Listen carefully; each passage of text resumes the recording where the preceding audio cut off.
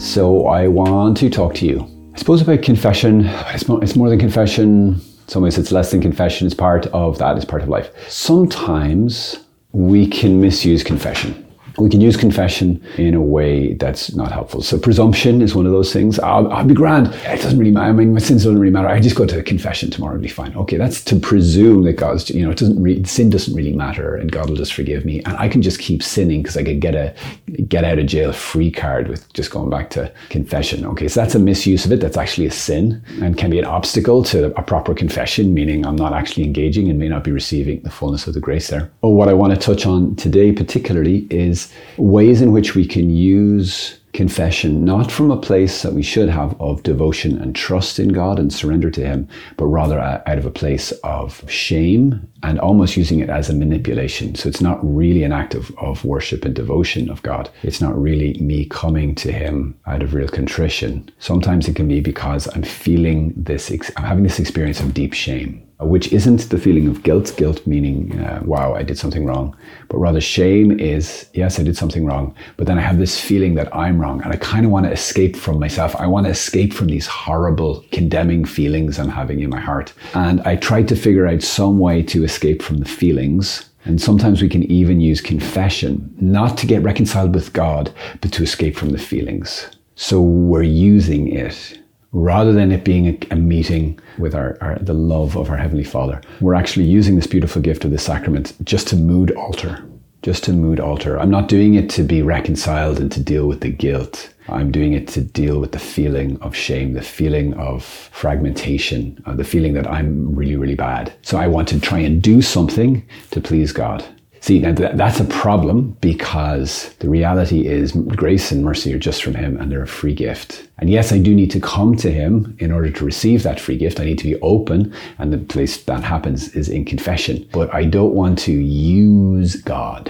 How do we get out of this? How do we get out of the spiral? In the language of addiction, they talk about acting out, which is like I described. So I have this pain and then I do something, I act out. I do something, use people, places, or things in order to produce a mood-altering effect, and that leads me back into shame and back in. So I stay in this loop of acting out. Now, the other thing we can do is we can act in. What does acting in look like? Well, often, going for the confession before doing something else, and I'll come to the something else, the maybe more healthy, more holy way we can do this. But we can say, I need to get confession, and then I just need to get tighter on the rules. I need to get my stuff together. It's all me. And that's the thing about acting in. There's all this thing, it's all control. And then confession just becomes one other mechanism of control, where I'm just going to use this just to, I'm so sorry, God, I'll fix it.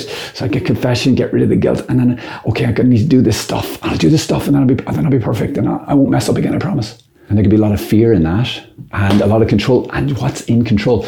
Controlling often has a lot to do with me and my will. It can be a lot of exertion of self-will. Guys, our will is very important. It's an incredible gift of God. But if I get just off on me and my will, and it's not united to God and God's will, and Him being with me and the power of the Holy Spirit to set me free in this moment, even in the midst of my shame and my sin, then I'm off in self-will. And it doesn't matter how much confession I go to, I'm actually operating out of a form of pride, the worst sin. So I'm letting my whatever sin lead me to a control mechanism where I actually feel really bad and I want to be good, I want to fix it, but I'm doing it in a way that's not actually God's way. And what usually happens, we act in, we push down the feelings, we push down all these desires that make us want to sin in different ways, and we try to control it all.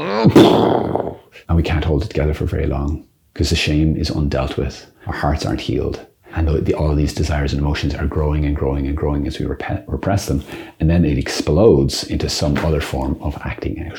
And then we go back into our little loop, our eternal loop. And we go, oh no, why can I not stop sinning? Because I'm such a bad person. And then that adds more shame on, and it increases the problem. Okay, bye. That'll do for this week. I'm not giving you any solutions. I do have a solution. Hopefully it can help. That would be a great place for me to advertise some product that will fix you. No product will fix you. Only a person, and not even a person. Jesus isn't going to come and magic you holy. He doesn't do that. And I talk to loads of people and they're struggling with stuff of the heart and pain. And why won't God just fix me? Why won't he just make it right? And the specific kind of step I wanted to say to you today, if you find yourself acting out a lot, or you find yourself acting in, trying to control it, and then acting out in sin again, another option is the option of surrender. The option of surrender. So when I am acting in, trying to be really good, I'm acting more than human. I'm trying to act like a superhuman. It's like, I got this, I'm gonna fix it. And you can't, I can't, over and over again, I can't. It's acting superhuman.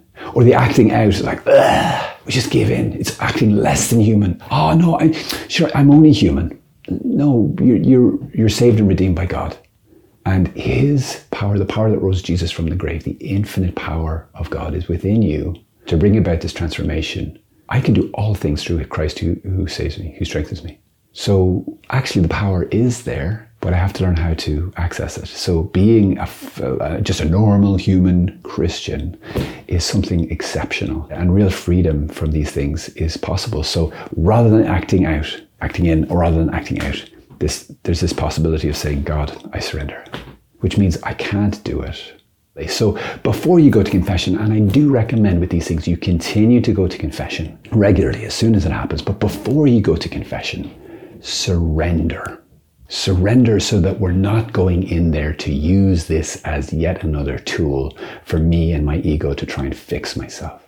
But surrender to God to say, God, I really can't. But then turn your heart to the light, to the Savior, and look upon him who does all things well, and who even when we were sinners died for us. Even when we were his enemies, he sent his Son for us. Why did he come? Not to condemn, but to save the world, to save you and me. So he will save us if we surrender to him and ask him to do what we are not able to do by ourselves. But he is well able. But he will not do it without you. And there is the rub. There is the beautiful, he invites us into a dance. He doesn't want to dance on his own. He wants to dance with you. And if you will dance with him, he has the most beautiful moves. He will prompt you and lead you in the moves of your life and how to move and dance with your pain and bring it more and more and more day by day to a place of healing. There is the invitation and the proposal. Let's journey with him in that. God bless you. Hope that's helpful. Bye now.